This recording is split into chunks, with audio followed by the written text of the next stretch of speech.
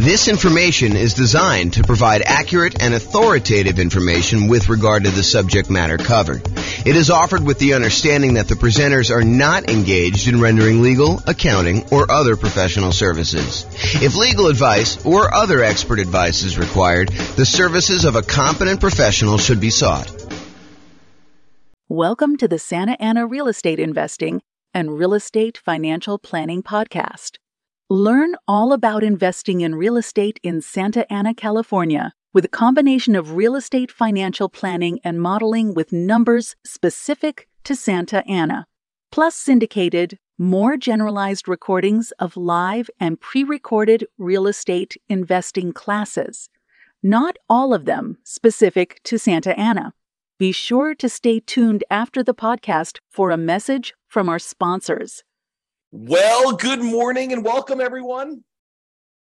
I am James Orr, and I'm super excited about this morning's class. I don't know why, but I've been anticipating this one for a little while. I kind of prep for classes about a week ahead of time. That's about how far out I plan on what I'm going to be teaching. But this one I've been looking forward to. Today we're going to go over: is it better to put 5% down or 20% down when buying rentals? And I know some of you are like, James, this is a stupid class. It's obviously better to put 5% down. And the other half of you are like, I thought he was going to say 20% down because I think that is true. It's this really interesting phenomenon where I don't know if this is an actual psychological principle, but I believe it is an actual psychological principle. And this is the principle. You have a belief, and maybe you're an expert at your own local real estate market, and you've done this math before. You've actually gone through and said, what if I put 5% down and I bought properties for the next, 20 years or so in my local real estate market? Or what if I put 20% down and I bought properties for the next, 20 years or so in my local real estate market? And you prove to yourself conclusively that it is better to do one or the other. The challenge is, it is not universally true. And that is what we were going to find out today as we go through the class. Is it better to put 5% down or 20% down when buying rental properties? That some of this is market dependent. And in case you're already trying to jump to the punchline and say, oh, it's obvious, what's one strategy works better in less expensive real estate markets, and this other strategy works better in more expensive real estate markets, I will tell you that is not true. Oh my gosh, that's why this class is amazing. So I'm super excited. Let's jump right into it because I got a lot to cover. And I've never done a class with this sort of format and outline. In fact, I made some of these new comparisons super recently. And so some of this stuff's going to be new. Some of the stuff you may have seen early previews of, depending on how many classes of mine you've watched. But this is all brand new stuff. So, all right, a little backstory. So after I decided to take sabbatical, must have been 3 years ago or so now. I don't know, whenever it was, 2.5 years ago. I started thinking to myself, you know what I'd like to do? I wrote this real estate financial planning software, and it allows me to do these modeling of investing strategies where I could say, what if I decide to buy properties this way? Or what if I decide to pay off properties early this way? Or what if interest rates change, or rents are higher than they thought they were going to be, or rents are going up faster or slower, or prices are going up faster or slower? All these different variations I could do modeling for. But I started thinking to myself, what if I did modeling for the top 300 U.S. cities? And I did kind of analysis on each one using their home prices, their rents, their insurance rates, their kind of like, in theory, their appreciation and their rent rates, although I kind of normalized some of that. And then when I started doing it, I realized there was some kind of new nuances to some of this stuff. Like, for example, someone in a really inexpensive market who makes a little bit less at their job has a lower kind of like threshold in order to be financially independent. If you're only making $4,000 a month from your job, you don't need $12,000 a month from your passive income in order to be considered financially independent. And somebody in a more expensive market who gets paid a lot more for their job and housing is much more expensive out there, they need to overcome a much higher hurdle to replace the income that they were earning and be considered financially independent. So we had to adjust for income while we did all this modeling. But basically what I decided to do, and what I did, is I decided to do modeling for over 300 US cities with a whole bunch of different strategies. And today we're going to talk about two very distinct strategies. So I'll tell you what is the same, and then I will tell you what is different. So in both cases, the two strategies we're going to kind of compare. And when I say we're going to compare them, I did analysis in 300 individual markets, real estate markets, for one strategy. And I did the same analysis. I did a different analysis for a different scenario in the same 300 different cities. And then I compared them each heads up. So I said, okay, in wherever, Los Angeles, is it better to do the 5% down or is it better to do 20% down? And then I said, okay, what about in Denver? Is it better to do 5% or 20%? And then I aggregated all that data and I could show you that in these markets, it's better. In these other markets, it's not. And if you want to drill right into your specific city and see like what the actual results are for your city, I've got great news. That is also available to you, along with all the other modeling that I did for your city as well. So you can go do that. I'll give you a link here in a little bit. Okay, so in both scenarios, what's the same?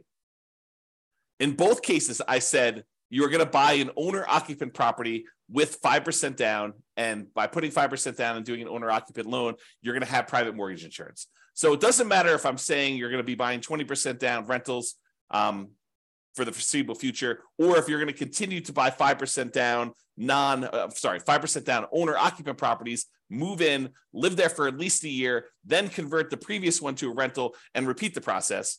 No matter which one you do, the first property you always buy is the 5% down owner-occupant property that you live in. Okay, that is true of both scenarios. Then you buy the next property when you've saved up enough for a down payment, plus 6 months of reserves, and the 6 months of reserves apply to both personal expenses and the reserves on all other properties. So I will not let you buy your next property until you have the down payment you need plus closing costs, plus any reserves, 6 months of reserves on your personal expenses. Take whatever your personal expenses are, make sure you have 6 months of reserves for that, and 6 months of reserves for every other property that you own up to that point. Okay. And you can't qualify for the loans unless you maintain a 45% or lower debt to income ratio. So if you wouldn't be able to get the loan based on debt to income, I say you can't buy it. And so I try to go and do this analysis.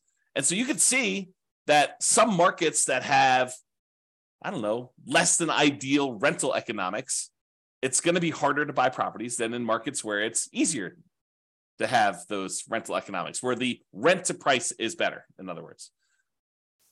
And then in both scenarios, I'm saying you're buying up to 10 properties total, one you're going to live in, and then 9 rentals.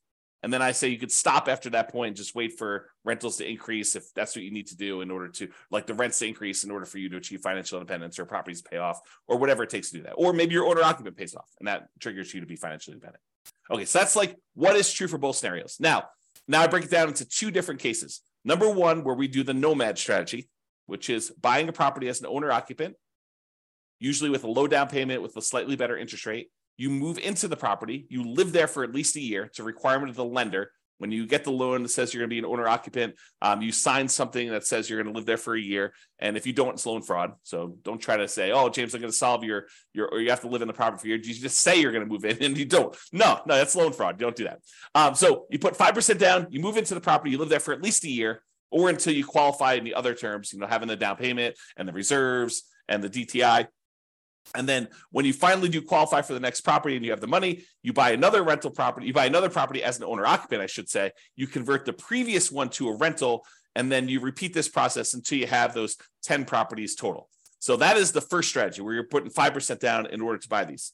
And then the other strategy is that we're going to compare it to is buying 20% down rental. So we do the first one, owner occupant, you buy 5% down, you live there, but then you're saving up. It takes you probably a little longer to save up because you have to save up 20% down plus 6 months of reserves, plus your 45% debt to income ratio. So it might take you a little longer to save that up, but in theory, at least, your cash flow is better by putting 20% down because you're borrowing less, although the interest rate's slightly better on the 5% down. So it's closer than you think in a lot of cases. But then you wait to do that. Then you have 20% down payment and you buy the next rental when you have the next 20% down payment, and you don't move into any of those properties. You live in the same property from the beginning. So there's another weird thing that's going on here. And I don't know if I want to like throw a monkey wrench into this whole thing or not, but so this is an interesting phenomenon. And I'm still on the fence as to whether or not I want to go here. I will go here because I'm not driving. So I might as well go there, right? Okay, here we go. So this is the interesting thing that happens. If you think about what it takes to be financially independent. In fact, let me cover this when I go over financial independence, which is on the next slide. In the meantime, there's a link on here for those that are watching the video, realestatefinancialplanner.com/model. Allows you to see all the different modeling I did in 300 cities. And there's a specific page where I compare doing this nomad strategy, which is to buying the 5% down ones to buying 20% down. So you can see the link on there if you want to go do it. All right. So I'm going to I will remind myself to go over this little interesting quirk thing related to being financially independent and how it could be slightly different in the two different strategies. But let's say this. So one of the things we're going to talk about today is whether or not one strategy gets you to financial independence faster than another strategy. So in order to do that, I need to tell you what being financially independent means mathematically. And so this is my little graphic for showing you kind of, what it means to be financially independent. And really what it comes down to is there's 5 sources of income that counts towards you being financially independent. And for us, being financially independent means replacing the income that the person made in that particular city working their job, but now with income from their investments. Okay. So there's 5 sources. Number one source is any net positive cash flow from rental properties. This is the cash flow after all of your expenses. So all the income from the rental properties, rent, and anything else you have. If you had laundry income or rent from a garage that you were renting out or an RV space that you rented out that you were getting some extra cash flow from or anything like that, or all the income coming in from the rental property minus all the expenses, including vacancy, the principal and interest on the loan, any taxes, PMI, if you've got PMI, private mortgage insurance, any type of insurance payment on the property, any maintenance, any management on the property, all of those are expenses. So the difference between all of the income and all the expenses is your net positive cash flow. That contributes toward whether or not you are financially independent. That net positive cash flow number, if that exceeds how much you are making from your job, then you're financially independent. I assume you quit your job and you can go on from there. So that's kind of like the trigger for that. So that is one of 5 sources. So that source plus if you happen to have any extra money invested outside of the rental properties, like anything invested in stocks or bonds, or if you are making hard money loans as a hard money lender yourself, any money that you have outside of the equity in your properties, as an example, that you have invested in these things like stocks, bonds, loans as a lender, or whatever else you've got going on there, times a yearly safe withdrawal rate. If you remember the Trinity study or the 4% rule, if you've heard of that, any money that you have invested times this 4% rule, that would also count towards you being financially independent. So let's say hypothetically, you never get to the point where you qualify with a 45% debt to income ratio and you end up with this big pile of money. Well, the pile of money still counts towards you being financially independent. It just counts in a different way. So while you're waiting to buy the next property, if you save up $1 million, which I don't think happens in this case, we have to go look at each individual city to verify that. But if you saved up $1 million and we use that 4% safe withdrawal rate, then $40,000 per year would be generated by that $1 million invested in stocks or bonds or loans or whatever you're doing with it. And then that would count towards you being financially independent, even if you were not buying rental properties as quickly as you had hoped, because you're limited by something. In this case, it probably wouldn't be the money, the down payment or the reserves, but it probably would be the debt to income ratio if this were to happen. Or maybe you buy your 10 rental properties and your 10 rental properties don't quite get you to where you need to be because the cash flow on them happens to be not ideal in your marketplace. And so maybe you have negative cash flow or slightly positive cash flow on those. And then you're saving your money elsewhere from your job because you're continuing to put it away and investing in whatever it is, the stock market. And then that would count towards your being financially independent as well. So number one, net positive cash flow from rental properties plus number 2, invested assets times the safe withdrawal rate. And then there's 3 other sources of passive income that I kind of count. If you get to the point where the person is over 65, you could get Social Security, and your Social Security payments would count towards you being financially independent. Or if you bought any annuities, which in this modeling, I did no annuities at all. So if you had annuities, though, those would count towards you being financially independent. And number 5, if you had a pension from your job, that would count towards you being financially independent. But for our modeling, it's primarily going to be number 1 and number 2, that net positive cash flow and any money you have invested at a safe withdrawal rate. Okay. So that is financial independence. Now, I'm going to talk to you about something else. So here's the interesting thing. Imagine for a minute that you're making $10,000 a month from your job. And so your criteria for being financially independent is now $10,000 a month. And that includes you paying either rent on a property you're living in, or if you happen to buy a house and you're paying a mortgage on it, the mortgage payment on the property that you're living in. Because in order for you to kind of maintain your lifestyle in retirement, you need to have that mortgage payment that for the property you're renting and living in yourself, or the mortgage payments. Did I say mortgage payment? The rent you're paying on the property that you're renting and living in yourself, or the mortgage payment on the property that you bought and you're living in. But what happens when you finally get to the point where the property that you bought is paid off and you no longer have a mortgage payment? You no longer need the $10,000 a month that you were making at your job, because now the mortgage is paid off and you don't need to make that whatever your mortgage payment number was. Let's call it $2,000. So before, all of your expenses, taxes, your insurance on your car, your health insurance, your food costs, all your entertainment costs, any car payments you have, any car maintenance you have, any gym memberships, any Netflix subscriptions, like all the stuff that you'd have to pay, including your housing and everything else in there, might have equaled about $10,000 while you were working, plus some savings. In this case, when your house gets paid off and you no longer have a mortgage payment, the amount you need drops from $10,000 a month to $8,000 a month, as an example, because you no longer have that $2,000 a month mortgage payment. So now the threshold for you to be considered financially independent has dropped. Why do I bring this to your attention? I do the calculation this way, by the way. So, and you could toggle it on and off. If you're like, I don't like the way you do that calculation. If you were running the software yourself, you could say, do reduce the threshold for being financially independent by the mortgage amount when their mortgage gets paid off, or do not, don't adjust this automatically. But I do adjust it in the modeling I'm doing. So why am I even telling you this? Why is it important? It's important because the 2 different strategies are very different in how this comes into play. So when you're doing the nomad strategy and you're buying a property with 5% down, you're moving in there, you're living there for a year, and then you're converting that property to a rental when you buy the next one, the owner-occupant property is a year later. And when you do it again, you keep moving that year out that you buy your next owner-occupant property. So imagine you could do this in 10 years where you had enough money saved up and you're able to acquire the properties where you're able to do this in 10 years. Well, when does your mortgage get paid off when you do the nomad strategy? Well, unless you're making extra mortgage payments toward this property, the soonest it could be paid off is it takes you 10 years to acquire all the properties. And then that last one you're living in is a 30-year mortgage. So the soonest you could expect your mortgage to be paid off is 40 years. The 10 years where you acquired the 10 properties, but the last one is the one you moved into. And that's the one you're waiting to get paid off, because then you no longer have a mortgage on the property you're living in. So the soonest it could happen is 40 years.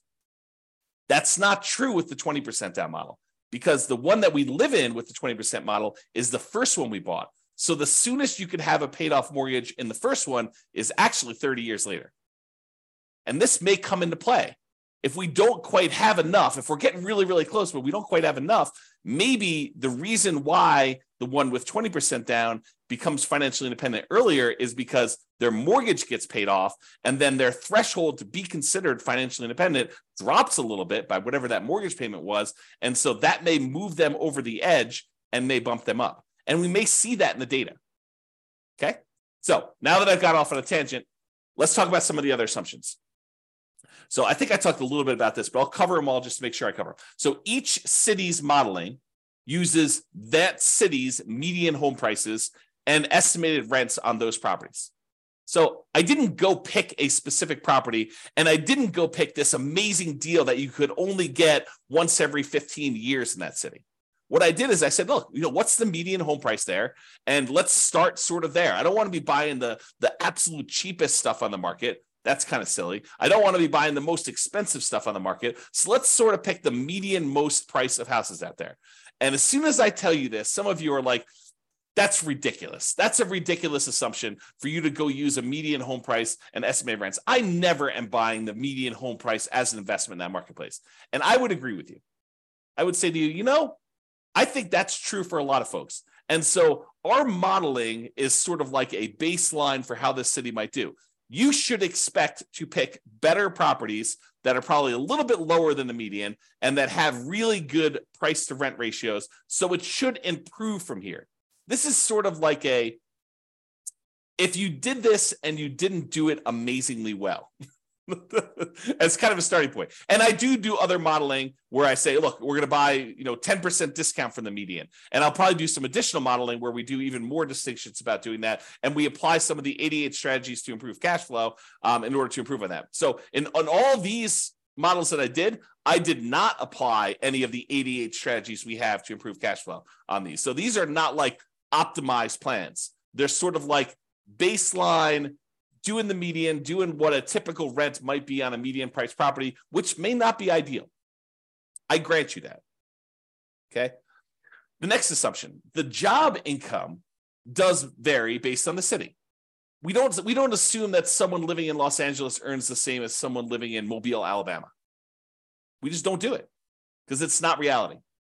Most people getting jobs in Los Angeles are going to have a higher wage than someone living in Mobile, and the properties are more expensive in Los Angeles than they are in Mobile, and so they really do need that to be able to qualify. So the job income varies based on them being able to afford a property in that marketplace. I say, look, you need to have the same income in order to be able to qualify for a loan. Otherwise, there may be cities where I say they're making $10,000 a month, but $10,000 isn't enough to qualify to even buy a median property ever. So I limited that by saying the income you need says that you can qualify for a property, okay? Which means now that they need to replace that income in order to be financially independent. So because I gave them the boost to have a higher income to be able to afford to buy a property, now I say you gotta actually meet that threshold in order to be considered financially independent. So cities that have higher income also need more passive income, more investment income, more rental income to be considered financially independent, in case I was not clear about that. And we assume, the other assumption we have, is we assume that everyone starts with just enough money in down payment to buy that 5% down owner-occupant property with closing costs, which I assume to be 7% of the price of properties in their marketplace with a minimum of $10K. So if your market happens to be really, really inexpensive, where that would have been less than $10,000, I said never go below $10K. Everyone got at least $10,000. In markets where it's much more expensive to buy a property, those guys get an advantage of having a little bit saved up to be able to buy that first owner-occupant property with 7% of the price of properties in that marketplace, the median price of properties in the marketplace, as savings to start with, plus which means it's 5% down plus some closing cost money. And then interest rates are, as of right now, 6.5% for owner-occupant purchases with 5% down, plus a separate PMI, and 7% for non-owner-occupant 20% down purchases with no PMI. So I do penalize non-owner-occupant loans, which is the reality. So if you were going to go get an owner-occupant loan with 5% down, you'd be paying about 6.5 in our marketplace, a little bit higher, a little bit less, depending on when you time it. And I will change this over time and rerun the analysis. And then the non-owner-occupant guys are paying 7% for the 20% down, and they do not have PMI. A point on things changing over time. So I'm going to show you numbers from today. But if you come back, if you're listening to this recording after the fact, you may go to the page where you could see the details and the assumptions and the new modeling, and you may see all the numbers different than what I said. Why? Because if I come back in here and I adjust all the interest rates for all the things and rerun them, then they may be different. Some cities maybe do better, some cities may do worse. Or if you come to me afterward, you said, hey, James, I saw your presentation, and I'm going to ask you to do this for me at the end, but hey, I saw your presentation. I happen to live in Atlanta, and I've improved numbers for you using Atlanta, not ones where it's like I'm doing an amazing job and I'm able to get these like once in a lifetime deals, but deals that people can consistently buy in Atlanta. And it's not the median price, and it's not the rent you might expect to get on the median price house there. It is 25% below median or 20% below median, or whatever your numbers happen to be. And these are better estimates of insurance, better estimates of taxes. And so I can go ahead and give you better numbers for Atlanta. And so the Atlanta numbers may also change, which could change my numbers for like what percentage of these do better and what percentage, how much better they do. And so if you happen to be in a city and you have improved numbers for me, reach out. Let's improve the numbers. We'll improve the modeling, and I'll redo all of the modeling for that city. So you tell me the new numbers, and it goes, I basically have a database, and then it reruns all the data from the database and creates all the comparison models for everything. We can do that for a city, okay? And one of my last assumptions is I did model this out for 100 years. And you might say to me, James, come on, 100 years? Why are you doing 100 years? Well, I was doing 60 years because I thought that was a much more reasonable time frame. But then some things were happening where people were not becoming financially independent in that 60-year period. And I thought to myself, well, what if it was at 60 years and 1 month that they became financially independent? So I was like, well, I'll just extend that a little bit. Maybe I'll do 65 years. And eventually I got to the point where I kept doing that. And I was like, why don't I just do 100 years and see who becomes financially independent in 100 years? Yeah, if it gets really, really far out, it's probably not going to be realistic to think about somebody becoming financially independent 92 years out. But I do run it that far out so that you could see what happens as an example. Okay. Now, if you want to see all the details of what I'm talking about, if you go to realestatefinancialplanner.com/model, you can either pick from a whole list of comparisons, what's better, 5% down, 20% down, which is what we're doing here, or 20% down versus 25% down, or paying PMI up front versus not paying, hiring a property manager versus not hiring a property manager. So there's all these different kind of comparisons I'm doing on there. Or pick your specific city and drill down into all the different modeling I did for your specific city. You can do that. Go to realestatefinancialplanner.com/model and you can see that. Now, I have to warn you, I sometimes wonder if I should lock down this analysis and make it only for clients. Right now, it's all open, but there may be a point in the future where I lock it down. I say, look, doing this modeling, the people that are supporting us financially, maybe I should reward them with some extra stuff. And so that may change in the future. As of right now, it's completely open. All right, with that being said, let's jump right into the data. So there's primarily two things I'm going to be looking at. Although I do look at some other things like risk too, which is fascinating. Like certain strategies, they may be faster, they may give you a higher net worth, but they're riskier, and you may not want that extra level of risk, which totally fascinating subject. Might have to do some deep dives on that.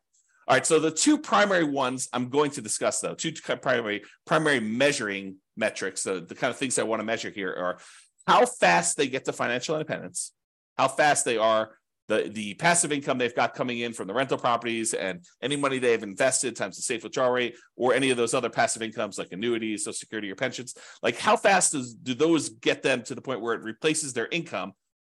And secondly, net worth. Because you may say, look, I didn't technically get to financial independence, but after 50 years, I have $14 million in net worth. I can live off that. I may be dipping in more than the 4% safe withdrawal rate, and maybe my cash flow from rental properties wasn't good enough, but I could just sell the rentals, take all the money and do that, which leads me to another comment about this. I am not doing any optimization. There are strategies where you buy more properties than you need and you sell off some of them to pay off the remaining to improve your cash flow enough where that will trigger you being financially independent. I did not do that here. And that is a legit strategy for doing this. Or there are some strategies where you buy enough rental properties where eventually you get to the point where the equity in the properties, after all your expenses selling them, could be sold, invested in something like stock market and use a 4% safe withdrawal rate, and that would trigger you being financially independent. Or maybe taking some of the extra cash you have on the sideline and paying down the mortgages that you have, paying them off, using that money, and that might trigger you being financially independent faster than these ones. This is sort of like plain vanilla versions of 5% down nomad or 20% down non-owner occupant. So with these plain vanilla versions, that's what we're covering today. All the additional modeling I do later where I talk about, should you do this versus this and how much difference does that make? We're going to go over all that over time, not today, but that will be address and discuss, and we'll kind of get there. Okay, so I told you there were two things we're measuring: when financial independence was achieved, and I usually measure that in months, and then your net worth, which I measure in dollars. So let's jump into it. In the baseline nomad model, which is putting 5% down, 17 of those did not technically achieve financial independence in that 100-year period. But they still had significant net worth. But 17 of the 300, I think there's 305, but it's just over 300 U.S. cities. So 17 out of the 300 or so that we have there never technically achieved financial independence. They have significant net worth, but they didn't achieve financial independence. In the 20% down group, of all the analysis we did for the 20% down group, 22 of those didn't achieve financial independence in that 100-year period. Again, they had significant net worth as well, but there were a certain number that just never quite got there. Rough markets where it's really hard to make rental properties work. So, a little bit less than, I guess it's probably about 5%, a little bit more than 5% or so. If you think about it as a percentage of the 300 cities, it was really, really hard to make the economics work in that marketplace. Now, as another side note, the people buying 20% down non-owner occupant properties, they could have just as easily said, look, I'm saving up my money. Why don't I go buy rentals in a property where the economics do make sense? I could have bought properties in a property where cash flow made a lot more sense than buying in the market where it's really, really hard to make cash flow. I didn't model that, but that's a reality, right? You can't quite do that with the nomad strategy because you're putting 5% down and you're moving into the properties and living there. Unless you plan on living in the other city, you're not going to be able to do it remotely, right? But the 20% down one, you could have, okay?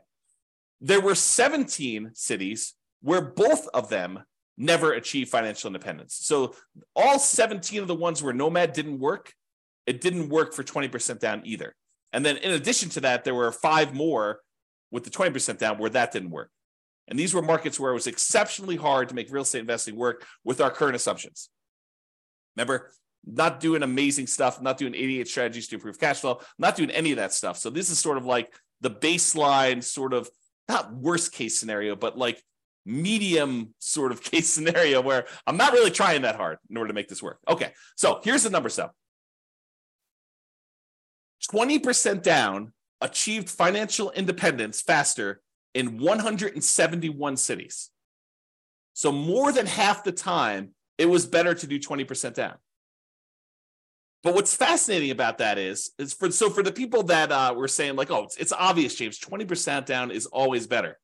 You feel vindicated. You feel like, yeah, see, James, 171 cities. Well, not so fast, because 97 cities, it was faster to do nomad. Mind exploded, because it's crazy to think about this. There are some cities where you would be better off doing 20% down, and there are some cities where you would have been better off doing the nomad strategy in order to achieve financial independence faster. And in 37 cities, it didn't make any difference at all. It was exactly the same amount of time, whether you did 20% down or 5% down. So in 37 cases, it didn't matter. You could have chose whatever you want to. So about 10% of the time, a little bit more than 10% of the time, it didn't matter which one you choose. Pick either one you want. But in 171 cities, a little bit more than half the time, you would have been better off doing 20% down. In about a third of the cases, you would have been better off doing nomad. That's crazy. That's really crazy, right? This is the same data broken out a different way. So the red sections show you how many of the cities achieve financial independence in this sort of time frame. So there were about 5 nomad cities where people were doing the nomad, that they achieved financial independence in less than 100 months. Only took them about 100 months to be financially independent doing the nomad strategy in that particular city, which is crazy. But there's only 5 cities like that. There were about, I don't know, whatever this is, 13 cities where it took just over 100 months, probably in the 100 to 150 months.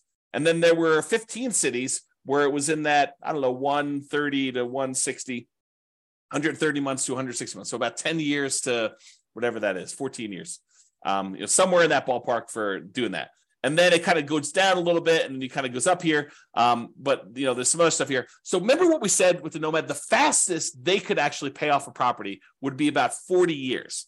40 years is about 480 months, if my math is right. And so we do see a little bump up here with some cities that could be financially independent there. And maybe some of them took a little longer than that, exactly 10 years to acquire the property. So we do see a little bump up for the nomad ones here, where we see a larger number of them being financially independent just after that kind of like 40-year period, which we'd expect. And there were some that took a long time, but not that many. It's a relatively small number that took more than this really long time to get that. Now, the gray lines are the 20% down ones. So similarly, there were 5 ones who were putting 20% down. They achieved financial independence really, really fast. Less than probably 5 years. Their requirements weren't that hard to be financially independent doing that. And then there are a whole bunch here that kind of like increased over time, and you can see where they are. Now, just visually looking at it, it's kind of hard to do, but visually looking at it, it almost looks like 20% down shifts a little tiny bit to the left. So my gut feeling, just glancing at this and not doing any math on it, and I could be totally wrong about this, it seems as though 20% down is the tiniest bit faster, the tiniest bit shifted to the left, where we front load like however many months it takes to be financially independent. All right.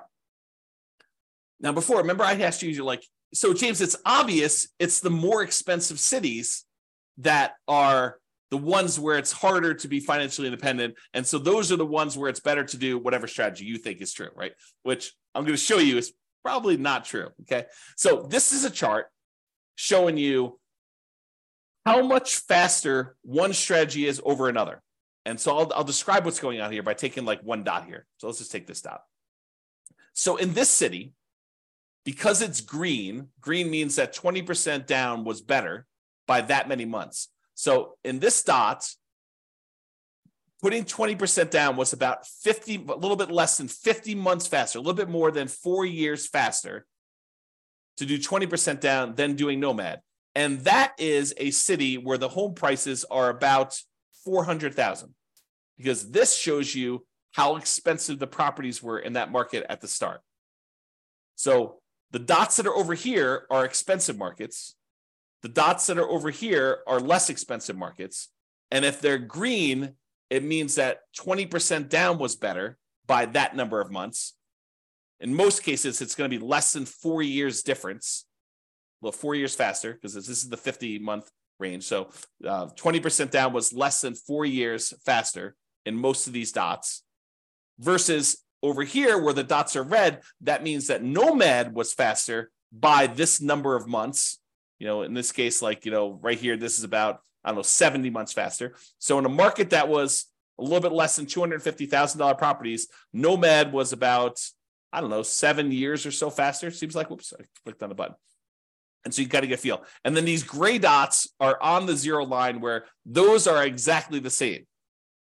Now, if you said, it's because they're all in really expensive markets, that's why 20% down is all better, we would expect to see a whole bunch of green dots over here with expensive markets.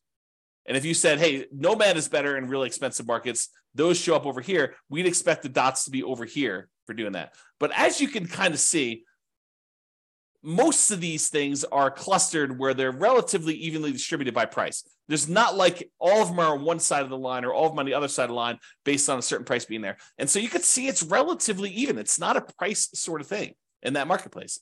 Now, I will point out one thing, though. There are times when nomad is a lot faster, a lot of number of months difference, where most of the time the 20% down, well, it may be faster. It's not that much faster, less than 4 years. You can kind of see that.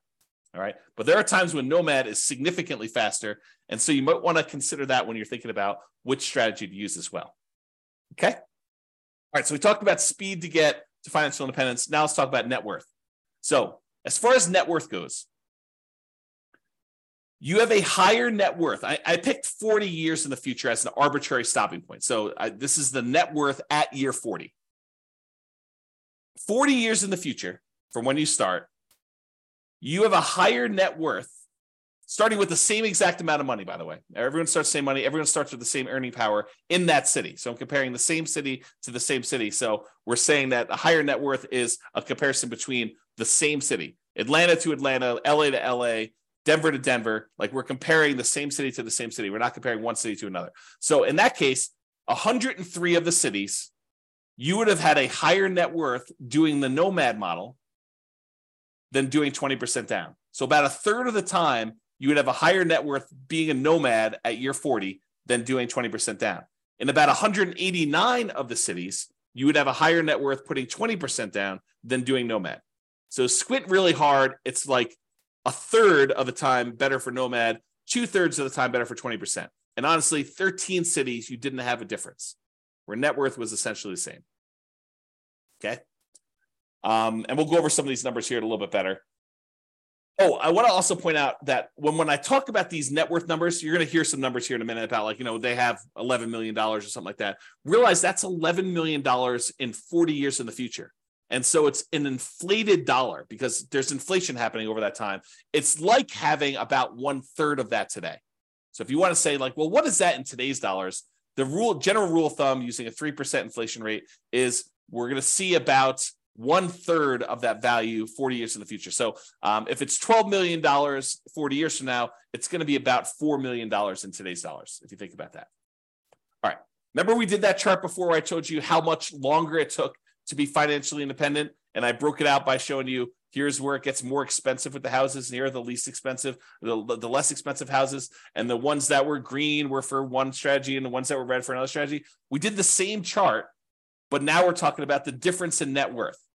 And so the green ones are where nomad has a higher net worth, and the red ones are where the 20% down has a higher net worth.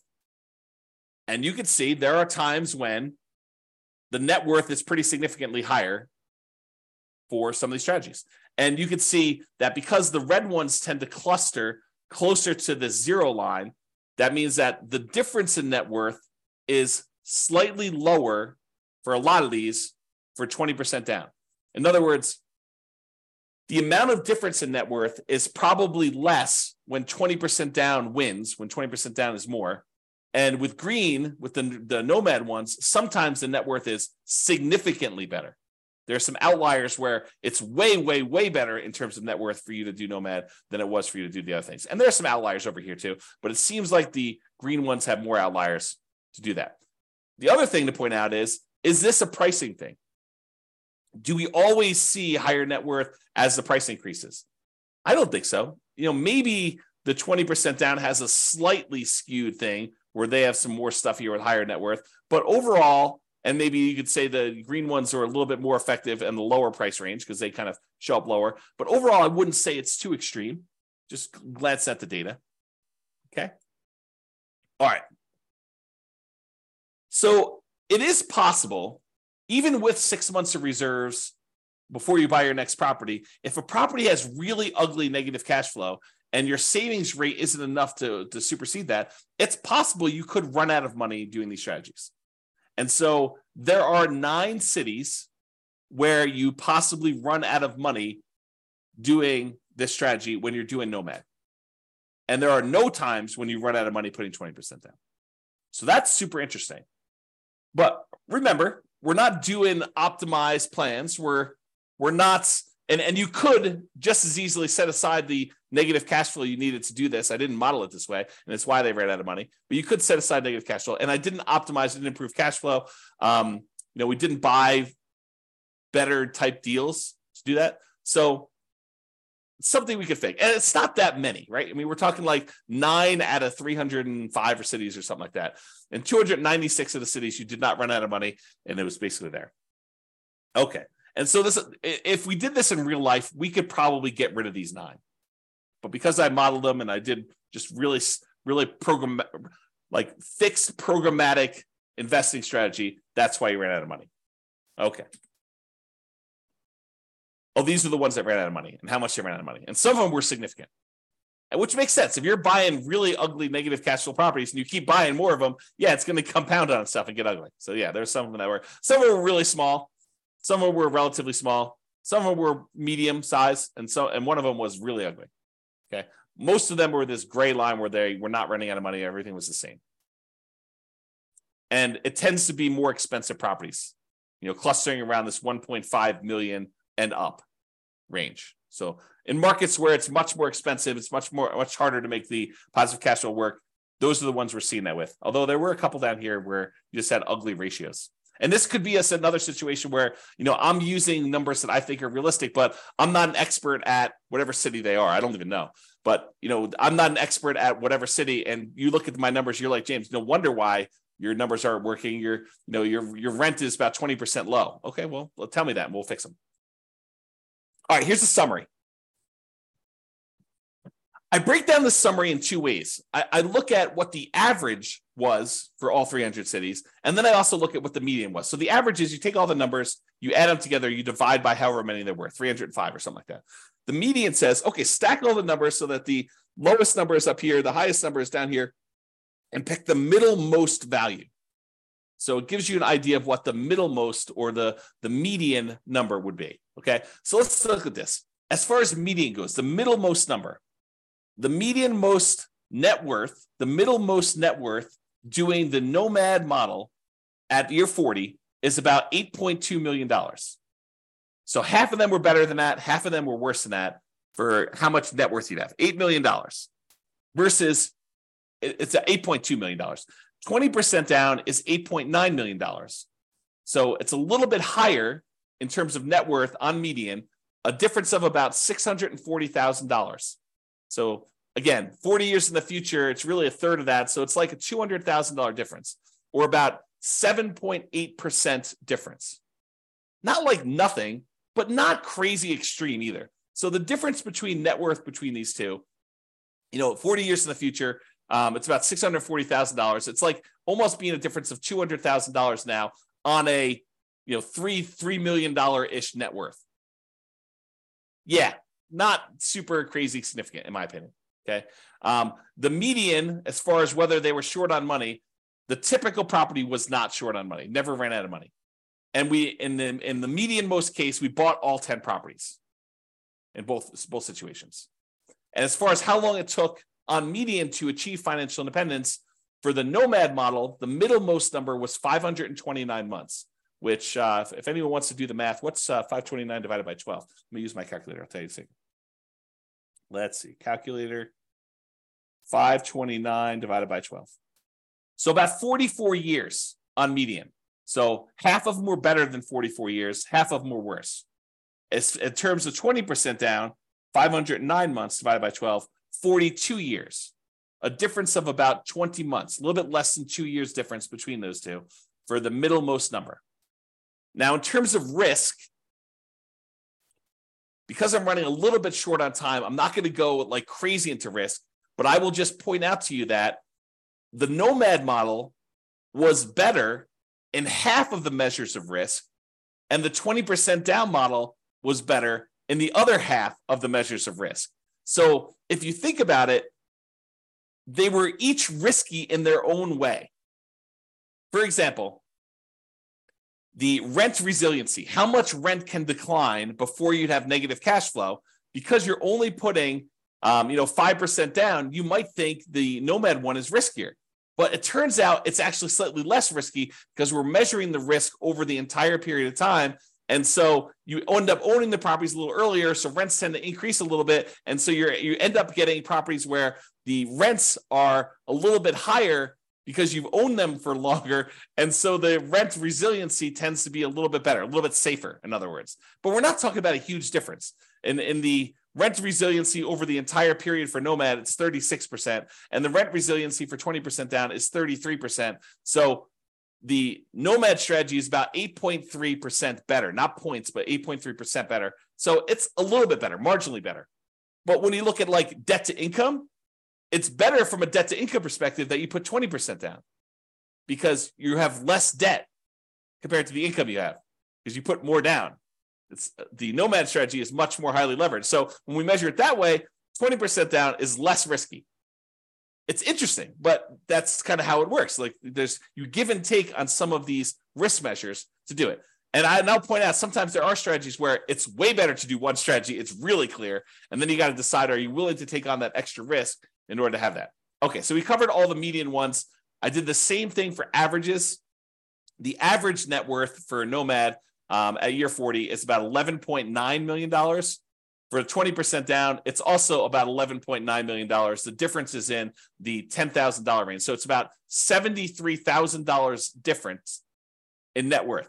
Not significant when you look at averages. It's only 0.6% difference between a 5% down strategy and a 20% down strategy when you take the averages of all the different cities. Okay. Number of properties, the Nomad, you end up buying a little bit less properties, 9.1 properties on average versus 9.8 for 20% down. Again, not that significant of a difference. In terms of the months before financial independence is achieved, 547 months on average for Nomad versus 544 months for 20% down. It's only 2.6 months difference on average. That's really very similar. I mean, that's like a rounding error in whether one person increases rent on a property early or not. It's really not that big of a difference at all. So they're interchangeable. And again, it's very similar risk. 3 out of the 6 measures of risk, it's better to do Nomad, and 3 out of the 6 measures of risk, it's better to do 20% down. Kind of interesting. It's much closer than I think a lot of people would have thought. All right, I've been talking about this throughout the presentation, but I have a slide on it. So we're using a median property price, and we're using sort of like the rent for what that median property price would be. You could apply all of the 88, or some of the 88 strategies, never apply all of them. Some of the 88 strategies we have to improve cash flow to improve on these numbers. So these are not like best case scenario by any means. We're basically using median price properties and what rent might be on those in each market. You should be able to choose and do better. And I do model some of those improvements and see the impact. If you go to the models page, you can look at those. If you're an expert at your local market, this is my call to action to you. If you're an expert at your local market and you want to help improve my numbers for your local market, just reach out via email and I can make an update to the numbers in the database and I can rerun all the scenarios for your market to improve them. I assume it's improving. Maybe it's making them worse. I'm not trying to show you best case. That is never my intention. So don't email me and say, James, here's the property I just bought. It's a freaking amazing deal. Because I don't care. I don't care I care great job, dude, the amazing deal. But I don't care for running my numbers based on your amazing deal because no one else can replicate your amazing deal. You may not be able to even replicate your amazing deal. You want to go buy 12 of those? Good luck.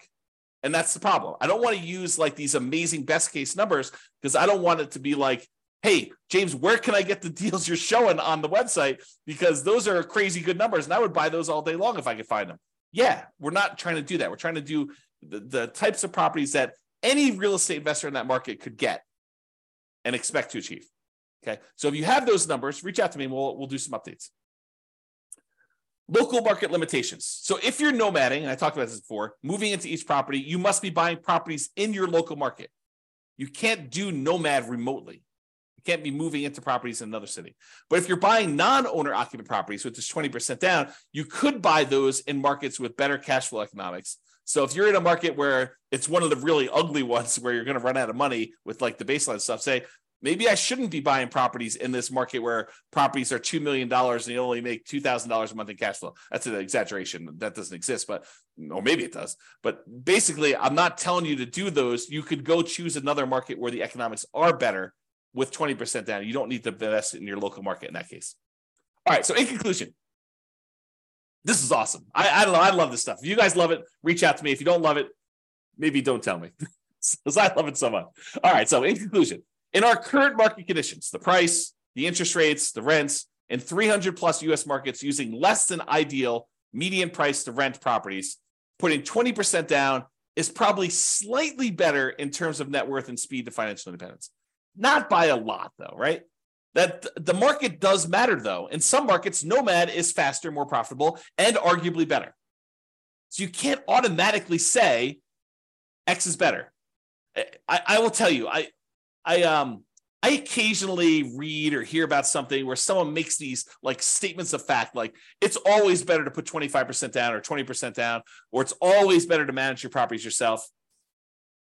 I don't know. There's a lot of things in life that are not as clear, clean cut, perfect lines. It's universally better in all situations. I think there's a lot of nuance. I think that's part of what I like about this class is it shows you that, hey, sometimes it's better to nomad. Sometimes it's better to do 20% down, and your market may have an impact on that. In terms of resiliency to market conditions over the entire 100-year modeling period, nomad is slightly less risky. We talked about that, the resiliency part. Although not shown in the presentation, nomad tends to shift risk earlier and becomes less risky later on. It doesn't show you this in this presentation, but as far as Nomad goes, Nomad tends to compress your risk into the earlier parts of your investing strategy and tends to make it less risky later on. In terms of measuring the risk associated with debt, it's split. In some ways, Nomad is less risky, tends to have more liquidity, especially later on. But in terms of debt to net worth and debt to income, Nomad is riskier because you're putting less down and you have more leverage. And you tend to have more months of reserves when putting 20% down. It's best if you look closer at your specific market and apply as many of the 88 cash flow improving strategies as practically possible to improve on your implementation. That is all I have for you. I hope you enjoyed this. I thought it was awesome. I enjoy kind of doing classes like this. You probably should expect some more of these where I kind of compare lots of different strategies over time and we kind of deep dive in this. But in addition to that, go dive into your own specific market to see how this all plays out and look at the analysis. And if you need help with stuff like that, reach out to me via email. All right. That's all for now. This has been James Orr. Bye-bye for now. With home prices up, mortgage interest rates up, and rents up, but not quite enough to counteract the higher prices and interest rates, cash flow on rental properties in Santa Ana is harder than ever. Book a call with the Real Estate Financial Planner to apply our proprietary 88 strategies to improve cash flow on your rentals. See the show notes for a link to schedule your call and improve your cash flow today. If you're a real estate agent, lender, or professional in Santa Ana that wants to help our real estate investor listeners, consider reaching out to learn about collaboration opportunities with this podcast. We'd love to add more value to our listeners by having you assist our investors buy, sell, and finance their real estate investments. See the show notes to schedule a call to discuss collaboration opportunities.